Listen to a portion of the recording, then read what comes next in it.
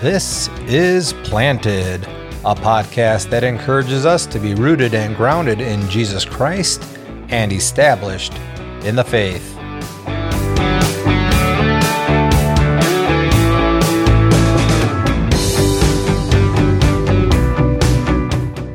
Today, we examine some concerns about the external influences of the world's philosophies.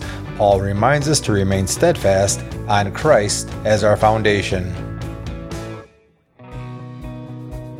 Hey everyone, this is Pastor Matt Grimm.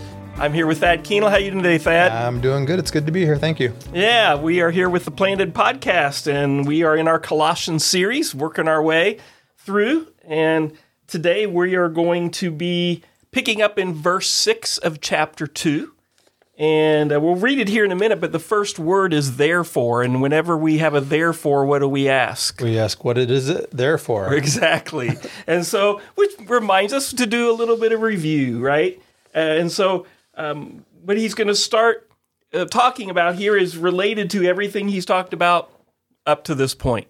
And so, in particular, it has to do with the core message of the gospel and our faith in Christ. And so, which relates back to his prayer that he opened up Colossians with, because he was thankful for how they've received the gospel, the truth of the gospel. He goes into then talking about the nature of Jesus and his preeminence over creation and redemption, that in all things hold together in him.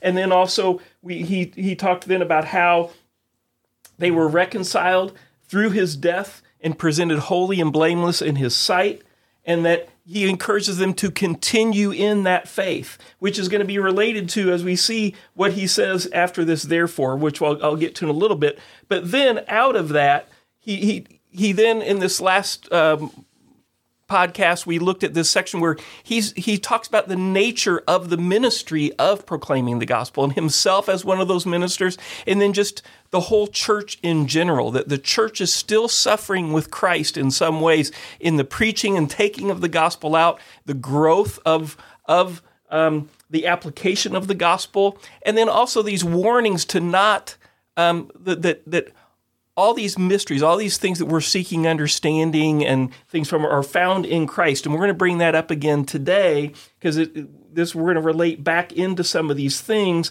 And if you remember, we're going to talk a little bit too about this, some of those things going on in the Colossian church, which sometimes scholars refer to as the Colossian heresy. What was the thing that Paul was really trying to address? How were they being led astray? Because back up in the beginning of chapter 2, he says to them that he's striving, right before this, he's struggling with all his energy to be a minister of the gospel, to preach, to proclaim the gospel, right? Because he wants them to know just how much he struggles for them, that they would reach all the riches of full assurance of understanding and the knowledge of God's mystery, which is Christ. Again, this mystery is Christ. It's not these other things that they're searching for, right? Or these other things that might be drawing them away from seeing the fullness of everything in Christ. And so that's how we ended last week with this warning. And we talked about how even today, it just says people in that time, they can be, verse 4, they can be deluded with plausible arguments of other things. And so these other things that they're believing can sound reasonable, right? But if they're somehow diminishing the work of Christ or not even allowing for the work of Christ, then we're going to be off track. Right. And they'll come back and he'll hit on that again when it talks about the philosophies of this world and stuff. Exactly. And so we're really going to get back into that some today. But I just want to remind that's where we are. So the therefore is totally appropriate, and we'll get more into, as I said, it's going to come up again. But it all again relates to the preeminence of Christ. And we'll even talk a little bit about what it means to be in Christ some more today. But how about I think we'll go ahead and read through this verse 15 today, because I doubt we're going to get all the way through it. But let's go ahead and read verses 6 through 15. So do you have that for us? I do. All right. Let's see. You want me to read it in the ESV? That's great. Okay.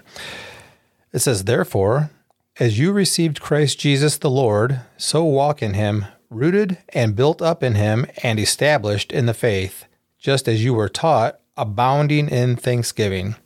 See to it that no one takes you captive by philosophy and empty deceit, according to human tradition, according to the elemental spirits of this world, and not according to Christ.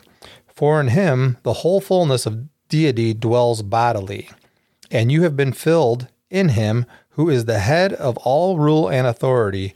In him also you were circumcised with a circumcision made without hands, by putting off the body of the flesh, by the circumcision of Christ, having been buried with him in baptism, in which you were also raised with him through faith in the powerful working of God who raised him from the dead. And you, who were dead in your trespasses and the uncircumcision of your flesh, God made alive together with him, having forgiven us all our trespasses, by canceling the record of debt that stood against us with its legal demands. This he set aside, nailing it to the cross. He disarmed the rulers and authorities and put them to open shame by triumphing over them in him. That's the end of that. Did I say that right?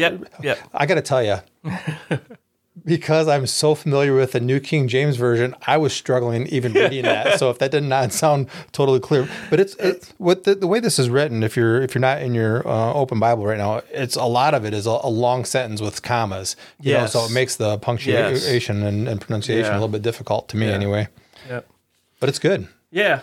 Let me just pray real quick. We talk about needing the Holy Spirit to teach us these things. So, Lord, we do come and ask. We pray for your Holy Spirit to be our counselor and teacher. I pray that the words that Thad and I have would be the truth coming out of your word. And we just pray for your help as we look to discover what you're saying to us here in these verses. In Jesus' name, amen. Okay, I'm going to probably cut this part out, but I got to tell you, I was going cross-eyed reading that because I expect a different word to show up. Sure. You know? But what's neat about it, to me, when it's a different version, it actually kind of gives you a momentary pause of a reflection. Oh, that's saying a different, almost it that's embellishes what we talked about the last podcast, the helpfulness of having those other versions. Yeah. Anyway, okay, so on we go. All right. All right, so starting in verse 6, we have therefore, and then he has as you receive Christ Jesus as the Lord. So walk in him. But before we get to the walk in him part, I think we need to ask, as you receive Christ Jesus as Lord. So there's in the Greek here, you know, it's pretty straightforward, but whenever you have a phrase like this, as you received, we need to ask, what's the as talking about? What's the nature of this as what? As what's it mean for us to receive Christ Jesus as Lord, as the Lord? Is this a comparison? Is this a established fact? What's going on here, do you think? Well, what I'm thinking of is as the gospel message is going out to these people, many are believing upon that in faith, the truth of that message that Jesus came, that he lived a perfect life, that he died on the cross, that he was buried, and that he rose again on the third day. So as you receive that truth, that's faith, right? And you receive that truth based upon regeneration, if it's true faith, right? But now that you've received it in faith, now it's important to now walk it out. And you were mentioning something like this last time. This is where I'm pulling this out of that, you know, that we are saved for a purpose, right? To walk it out. Right. And so I'm making that assumption. Is that what you were thinking? Well, yeah, I think one, yes, especially I think it's very important as we get to the walk thing that what we're seeing is the same manner that we received him is then we're supposed to be walking in him. But the question I'm asking before that is, what was that manner? What was the manner? Was this as it? Quickly, this kind of a definition here from one of my Greek things is that as this word translated as it says relatively weak markers of a relationship between events or states, as or like. And so I'm having trouble understanding what this weak markers of a relationship. But the question, it's a relationship. It's relating one thing to another, right? Right. Well, when I looked up Yeah. the word for received, it says to take into fellowship. Yeah. Right. So you receive Yeah. this into fellowship. So now the faith that we have in Christ is actually to be in fellowship with him. Right.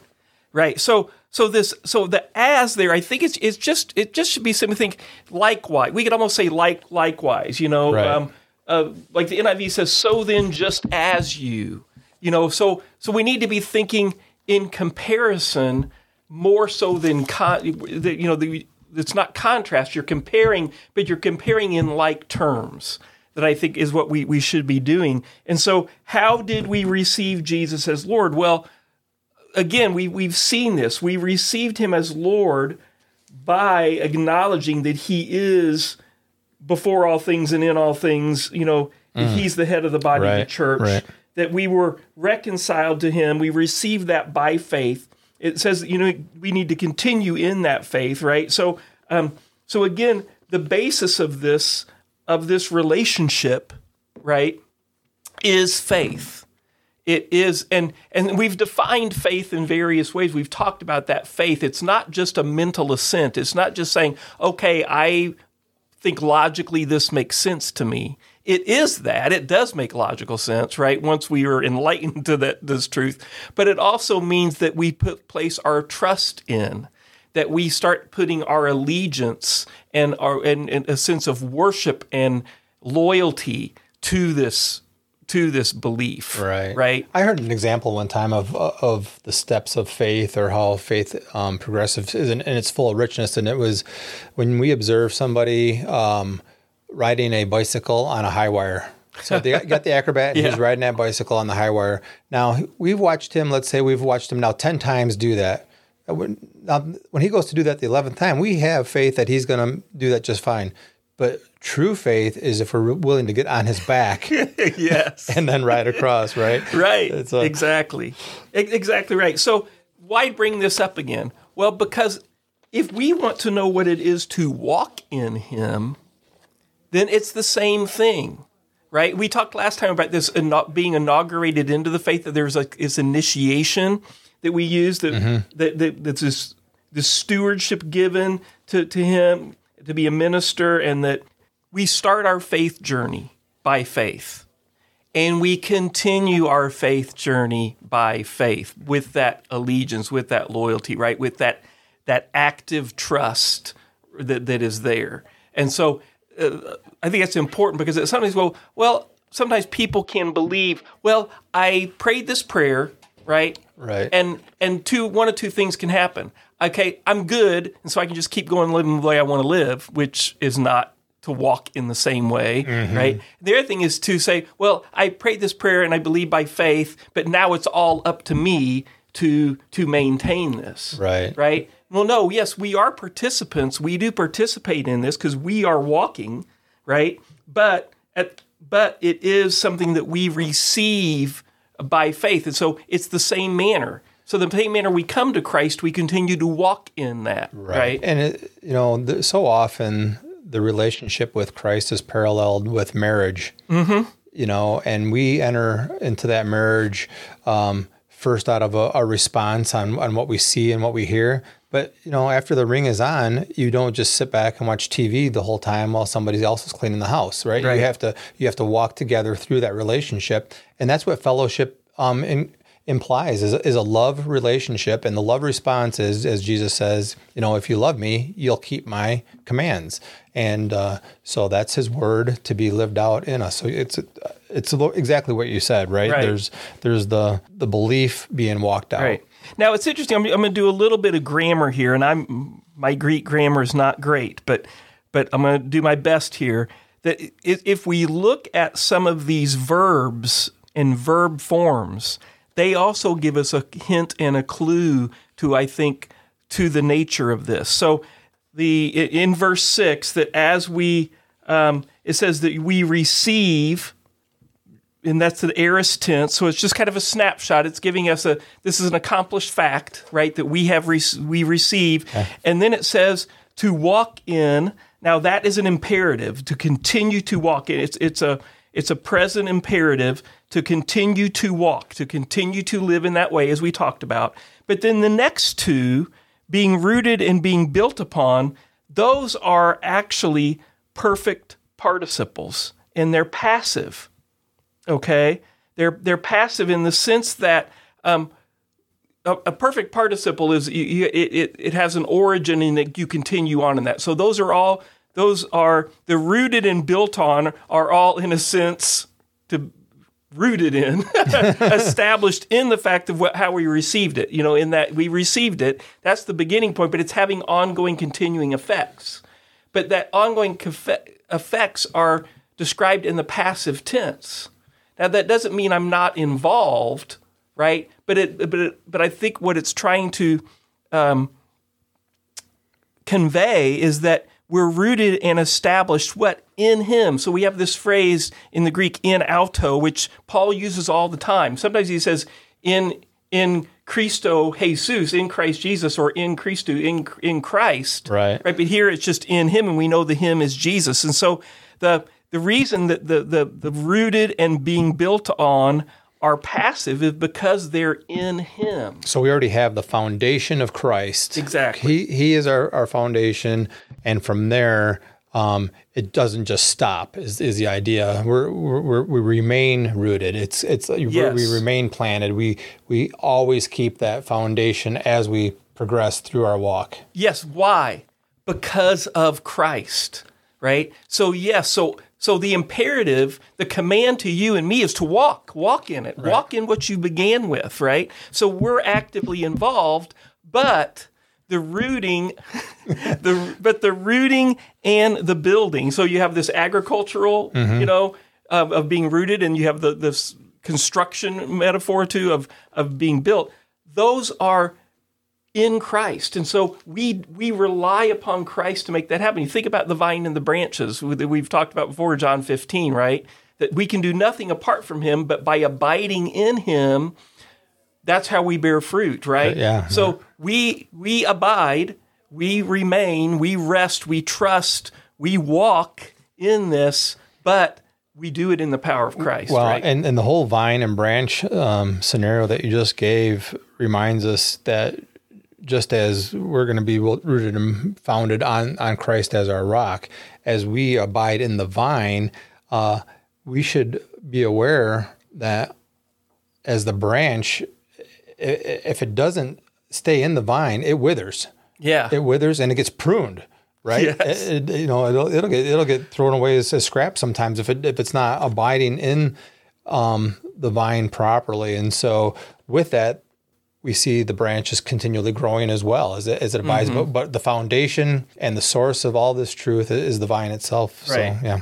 Yeah. Good. And so we are rooted and established in the faith, and actually because the faith is based upon Christ, right? So if we're rooted and established and rooted and built up in Him and established then in the faith, what's the faith? The faith is the gospel, the good news of Jesus Christ, right? And then he says, just as you were taught. Now, he's reminding them all along of what Epaphras has done in planting this church and so forth. And so when we think about that phrase, just as you were taught, what's going through my mind is, if I've learned something before, then I can just move on to the next thing. But aren't there a lot of things that, as a Christian, for you, don't you need to be reminded of these basic gospel truths all the time? Do you find it yourself that's like, if it's always good to remind ourselves of these basic doctrines of the gospel? We never can lose sight of the foundational truths. Right. And that's why we celebrate these primary holidays of the the advent of Christ, His first coming, and of the resurrection at Easter. It's every year because just as God told Moses, do these every year and tell the stories to your children. And why do you do this every year? So you don't forget. So you have to keep on remembering so you don't forget. And so these foundational truths are critical to us, especially as we move on to some of these deeper doctrines, because if you don't have the solid foundational basics of those truths, then you're not going to probably get the other stuff right. Right. It can get shaky. And this is exactly what he's telling these people. Hey, if you leave this foundational ground, then you're going to be swept up by these philosophies of this world. Right. And this word established could also sometimes be translated confirmed. And so which makes me think of the practice that some churches do in terms of confirmation, with if you baptize children, right, and then later they're confirmed because they're personally acknowledging that they are established in that which their parents were conferring upon them, right? Might be a discussion for next podcast as when we talk about baptism. Then is that that isn't applied to the child in terms of the spiritual reality, and until they do personally confess that faith. But when they do so, they're confirming it. Right. They're establishing themselves now in that, right? And so I think it's important as we think about the nature of what it means to be established, is this sense is it's not anything new. It's the same foundation that all of us share, right? In Christ. Right, and it's going to be critical why he's talking about this foundation in the next verse. Yeah, tell us about it. Well, verse 8 says, "Beware lest anyone cheat you through philosophy and empty deceit, according to the tradition of men, according to the basic principles of this world, and not according to Christ." So, what's Paul concerned about here? He's concerned that some people will, as we talked about before, up in last podcast, we talked about people being deluded with plausible arguments, right? That there's this concern as a pastor, as someone who's looking out for the spiritual well-being of others, people who are outwardly would say, "I'm a part of this church, I'm confessing Christ."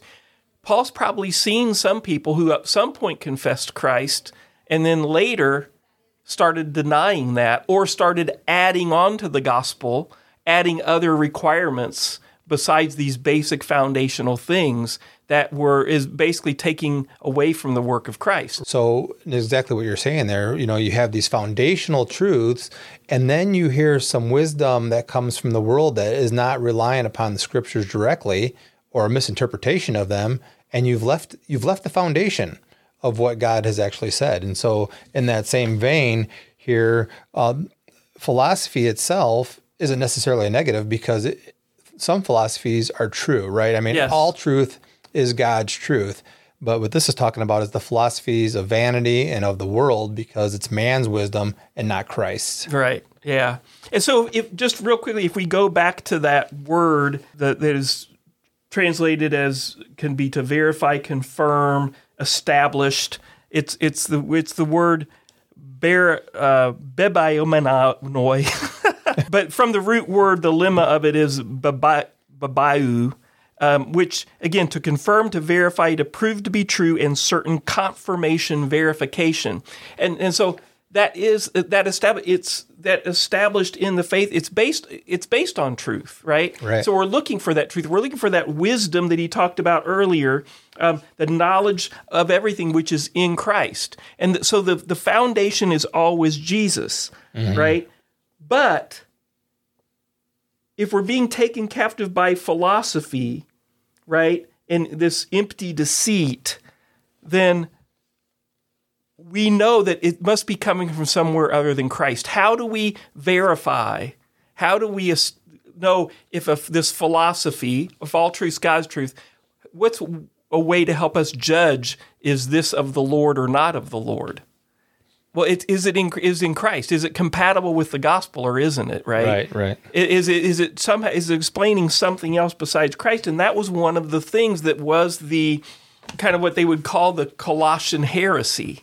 That there was this belief going around, that scholars are kind of trying to wonder: is it it could be even rooted in some Judaism, but even some pagan philosophies. Maybe it's possibly both that were being mixed together. Right. But basically, there's this belief that there was some kind of full understanding, some kind of external knowledge, some kind of philosophy that was needed for people to understand, God's purposes, to understand or to worship fully.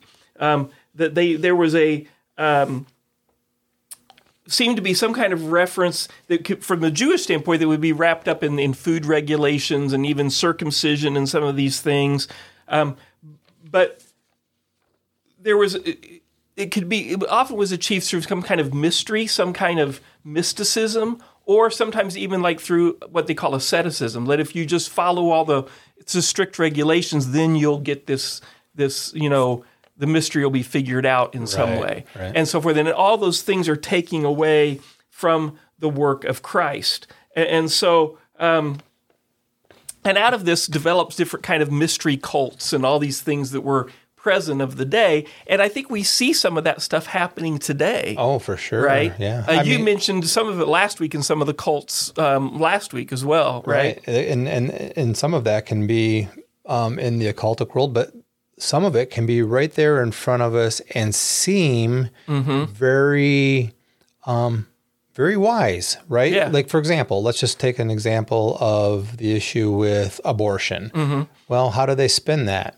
It's the woman's right to choose, right? And so when we hear that, we said, of course, women should be able to make a choice. We're not saying women shouldn't be able to make a choice, but they're spinning that so they can take life away from the womb, right? And so now what has been spun as good is truthfully in God's word an act of murder. Yeah. And so about as far away from the truth of God's word as you can get, spun in a manner that sounds very wise. Yeah. Right. Right. And it's based on a philosophy of the world, a basic value of our culture, of how our country was established, right, was this notion of freedom.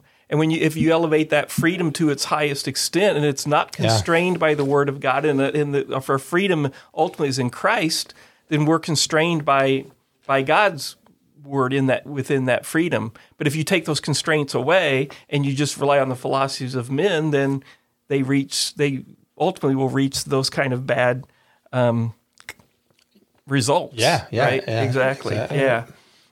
So I think another one of those things, if we think about just to put it in religious terms today too, is we see even various forms of Christianity or in Judaism and things where we start mixing in some of these other religions. I forget the name of it, but a lot of Hollywood.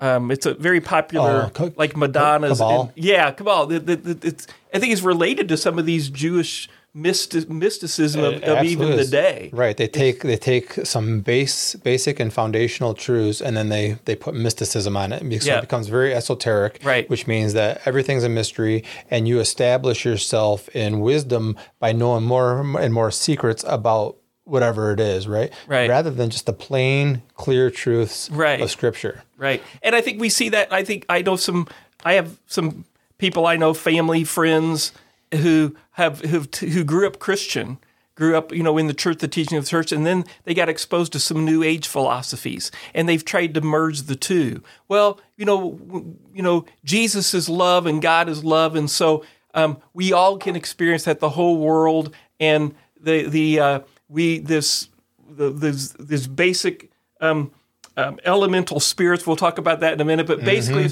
we all just get to participate in God in this way, and so it's this almost this kind of universalism that creeps into all of this through this idea of wanting to say, but we're all part of this one, spirit of some kind. The coexist bumper sticker.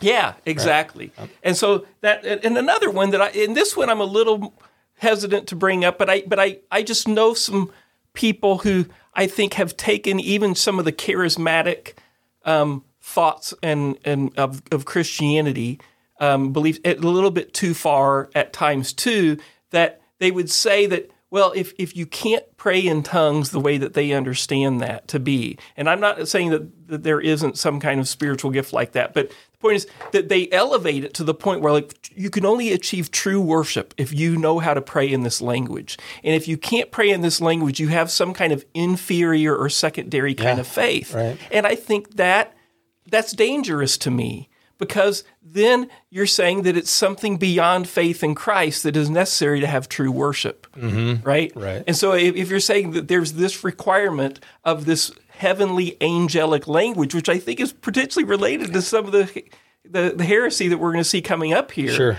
that I think that there can be some in that viewpoint who would say they have faith in Christ, but they've elevated this thing to true worship as only possible if you have this one other thing. Right. And so there's a danger to that. There is. And, if you are in Christ, if you love the Lord and you love his word, your heart should be set in a manner that you want to be corrected where you stray. And that's why we have this establishment of the body of believers here and we've talked about this in the previous classes with you as my mentor. I will often say, hey, what do you think about this view? Is this interpretation correct? And you'll either confirm or you'll say, well, I might want to see it this way. Sometimes it doesn't have to be a heretical type of thing, but we want to be as close in line with God's truth as possible, right? And that's why we have to walk together. And the concept of the Reformers was sola scriptura. If it's not founded in the Scriptures alone, then you're gonna find your way to errors with the wisdoms of this world, right? So yeah. And so there's the human tradition, the philosophies. But then there's also the elemental spirits of the world, and not according. And all these things again is not according to Christ. So if any of these things you can say it's not according to Christ, right? We know that we're reaching into error. So we talked about human tradition. We talked about these philosophies, but these elemental spirits. There's some debate about these elemental spirits because it could be. Thought by some to be just the even the translations. I think the King James translates as the rudiments of the world, or they're sometimes it's basic principles. The basic principles. The basic principles, and so we need to ask what's it's the Greek word stoicheia. All right, and this word can refer to natural substances like the materials of the universe. It can refer to supernatural powers, right? Or it can just talk about basic principles or what we might call elementary truths, right? And so we need to kind of ask ourselves, in context with what's going on here, what's our best option for understanding this? And so. Do you have any? I'll let you share some initial thoughts. I know you probably looked this word up and you were asking these questions. So I didn't. I did not look this word up actually, which is good. So I'm going to struggle with this. But let's just go ahead. So on from the New King James Version, it uses according to the basic principles of this world. Right. When I see basic principles, that doesn't scare me, but the following part of it does. It says, and not according to Christ. Yeah. So the basic principles of this world, which are not according to Christ, is how I'm reading this. Yeah. Which means, what are the basic principles of this world? Well, the things of this world are very fleshy, right? The lust of the eyes, the pride of life, and these types of things that come in where it's not Christ-centered, but man-centered. And that's where I would go with that without looking at the ESV translation, which is probably a little bit deeper. Well, again, there's some scholarly debate over this.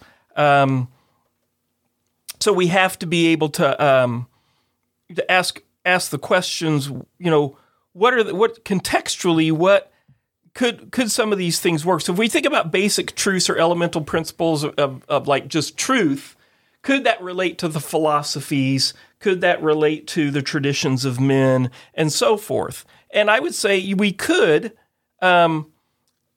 It could, but is that redundant? Is one of the questions I have. Is he just saying the same thing 3 different ways for emphasis? Or is he trying to get to some different things? Well, I mean, do you think it leads into verse 9 at all, where it gets some support? I definitely do. Okay. I think verse 9 helps us. I also think verse 15 helps us. And we may not get into verse 15 a whole lot today, but verse 15, when it talks about the rulers and authorities. Now, we've talked about these terms a little bit before, because I also think it relates back to verses we've already looked at together. When we look back in verse 16, when he talks about all things were created in heaven and earth, visible and invisible, thrones and dominions and rulers and authorities. Okay? And these words, rulers and authorities, come back again here in 2:15. And so I because of that, and another possibility, so I'm leaning towards these spiritual powers, these supernatural powers, as what it's referring to, although they don't have to be totally distinct from and unrelated to also the natural substances, the materials of the universe, because these are created beings, right? And often in the ancient mindset, these created beings were attached to some of the we've talked about before, I think, how some of the ancient mind would relate some of these to the suns, the moon, the stars, the planets, those kind of things, right? But also, you think about the basic principles, idea that they were part of the foundational creational plan of God too, to have these other supernatural beings, right?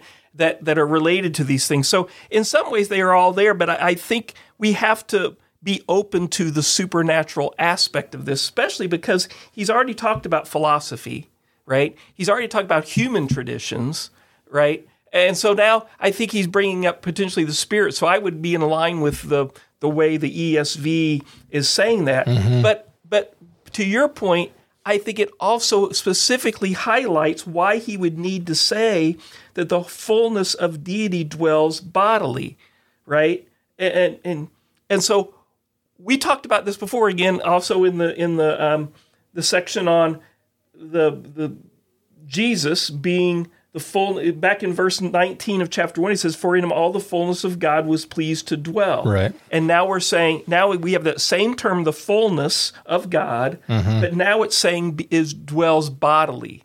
So what's this have to do with the elemental spirits? Why bring up the incarnation? And I would even argue now, and for even the resurrection, is related to this, the fullness of God dwells bodily. So we'll get to that in a minute, but why is that important as it relates to these spirits, do you think? Wow. So this is very evident that we don't talk about these things sometimes beforehand, because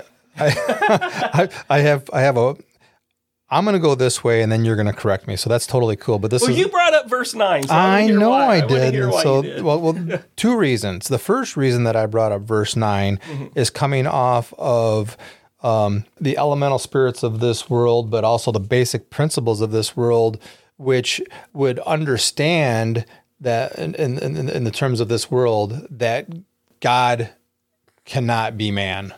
Okay. And so, and I'm not sure if the Gnostics are involved with any of this in Colossians like they are in other letters, but they didn't think that God and flesh could ever go together. Right. And so that's principle number 1 that I was thinking. The second one is that we have, I don't know where you're going to take me on this, but I'm thinking about with it saying that the fullness of the deity dwells, which means finds its abode in man here, which is Christ, is something that we see the demonic realm try to do sometimes when they possess a person. Interesting. And so that's part 2 of my answer. So both are wrong? Well, no. I think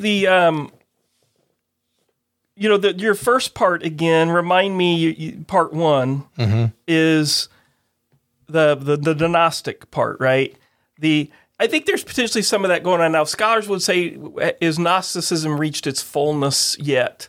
Here with this, I don't know, but I do think that there's some of the same principles that are there in this mysticism that is that is held by these within the Jewish that are related to that, because there's some kind of secret knowledge they're looking for. Yeah. Right. There's definitely an overlap. Yeah. And so whether it had reached its full doctrines or whatever, especially from maybe in Greek thought or Roman thought, it's all developing in this. So I think it is a little bit related to that, but it's also, and so with that, it's the realization that none of those things are superior to God Himself. God Himself is the ultimate source of all wisdom and knowledge, and if the fullness of God is in Christ, right, as we saw back in chapter 1, right, and it's dwelling bodily, then I think that there's a point of saying, why are you looking to these other things, right? These other spirits, if they are acknowledging that, well, we need to be searching, let's even say that, let's put the most positive spin we can on it and say they're actually looking to the angels themselves, right? Exactly. Not even the fallen. Now, I would say, most likely when Paul's talking about things that are not in Christ, and he's putting them in contrast to Christ, then he's likely thinking, especially when he's talking about rulers and authorities and powers, that language, we know he's using that in the negative. These are the fallen gods. These are the fallen angels or the spiritual beings that have rebelled against. But even if you're saying, though they're looking to these other spirits who are still like servants of the Lord, he's saying, no, why are you looking to them? Right, and in Scripture, when we see an angel, and we'll just say it's a good angel at this point, and it's in front of man, sometimes the man or the person that's confronted will actually bow down, and the angel will say, don't do that. Don't worship me. Worship God. And so because God alone is worthy of worship, and Jesus Christ, on the other hand, allowed Himself to be worshipped as God because he truly was God. And the demonic realm likes to be worshipped, right? So evil likes to be worshipped because it's full of pride, which we see in Satan and his fall, right? He wanted to be like God, sit on the mount and receive worship, right? Where that was sinful because it was filled with pride. Interesting, yeah. The other thing as it relates to this verse 9 that I think is interesting is that the verb here for to dwell, or to, for in Him the whole fullness of deity dwells bodily, that this is a present tense. Now, so that means that now the incarnation we know was a past thing. So if it was referring just to the fact that He became flesh, it would be in the past. But the idea is that He's presently still dwells bodily. Correct. I think is important. So that gets to this whole conversation of Christ is presently reigning, right, as a human. Right. Now, He's still fully God. The fullness of God dwells in Him bodily, but He's also still dwelling as a human. Right. Which relates to your whole point of the whole idea of there's nothing wrong with the flesh in the sense of the redeemed flesh. It's not just being fleshly or being physical. The flesh in terms of the sinful nature, that which was in rebellion against God, obviously is set apart. But this idea here then is that we don't have to look, we shouldn't be just having this mystical sense that, we have to look something above the flesh. No, because even Jesus Himself still dwells in the flesh, and the fullness of God is dwelling in Him bodily, right? And so we shouldn't be looking to something beyond what God has done in Christ for us, for humanity, right? Right, yeah. Yeah. So, and then verse 10, it says, and you have been filled in Him who is the head of all rule and authority. So, how does the realization, the trust, the faith in the risen Jesus, right? How does that help us as believers? How does that help us stay rooted and established and firm in Him? Right, because it's not just Christ that has the fullness of God in Him, and He's in heaven reigning bodily now, but the promise was that when he left, that he would send the Comforter. Yes. And the Comforter is the Spirit, which is true God.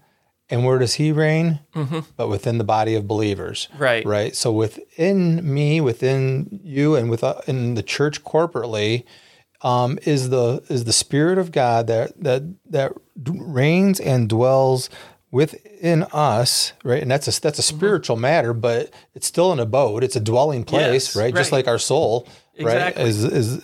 Is what the person is.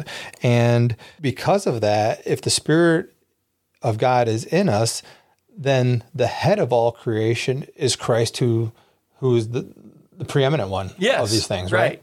Yeah, and it says we are filled in him. So it's still all of this which we possess is in him. Again, it's that phrase, in Christ, that the same thing in which we started, just as we received Jesus Christ as Lord, right? So we received him, so we're in him. And as we walk in him, now we are filled by the Spirit. And what is the Spirit doing? The Spirit is uniting us to Christ. We are in union with Christ by the Spirit, and so we're filled in him. It's not just like I'm filled with the presence of God because of the Spirit, but it's all still wrapped up in Christ.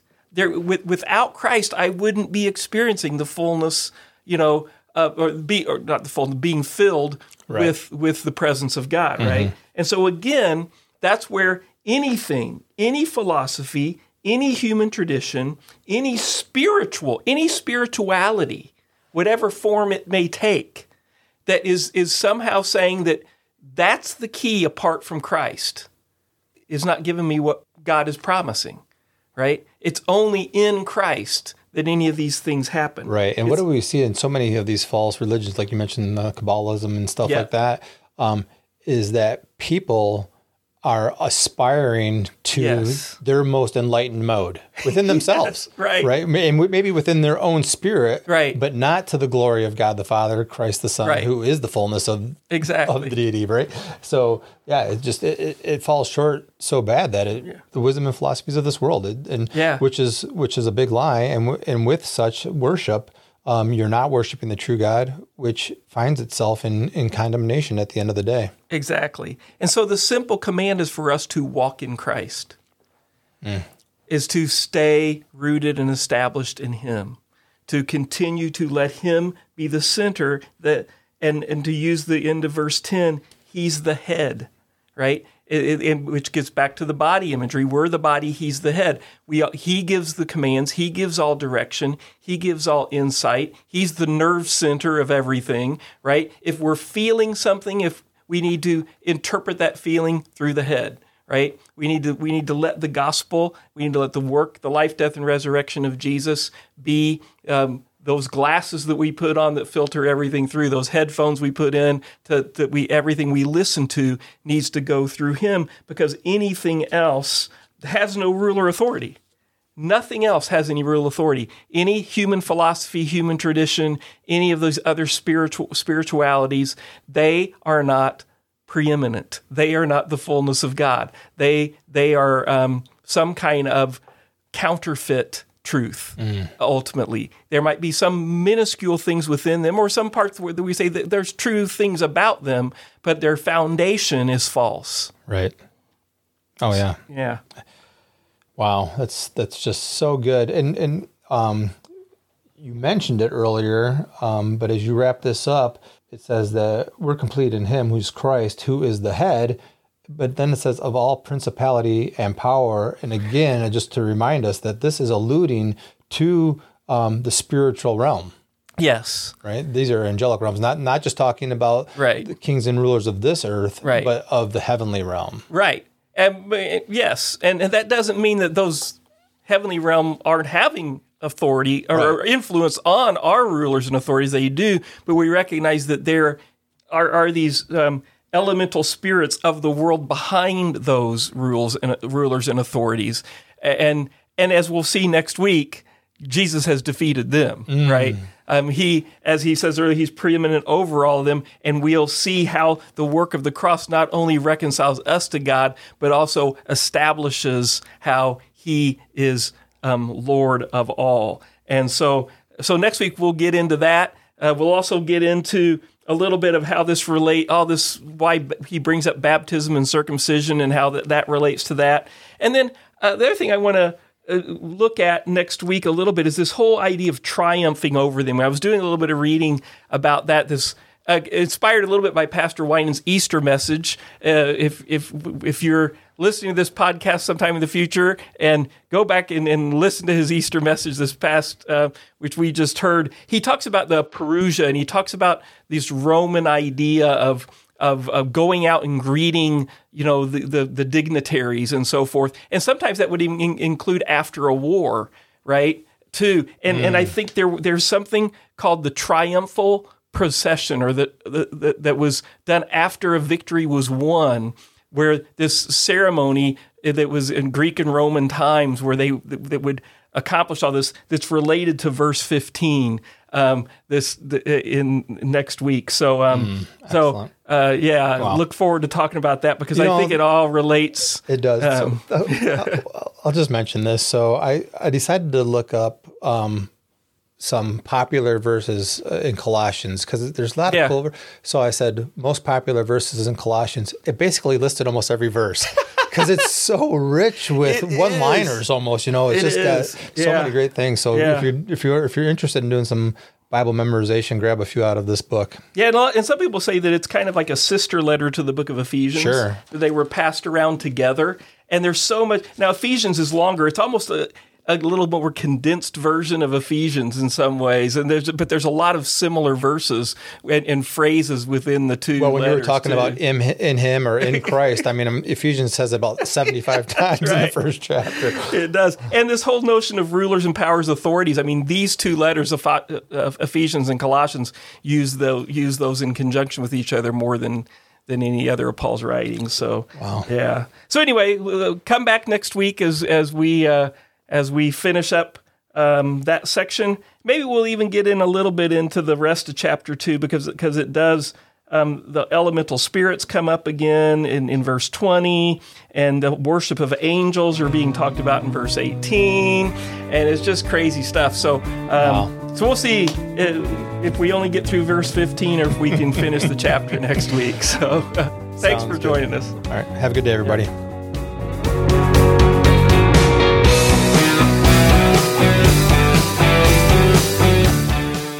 We look forward to you joining us next time as we see what Christ accomplished at the cross.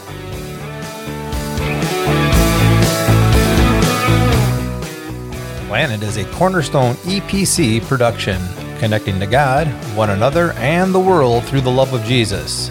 More information can be found at cornerstonebrighton.com.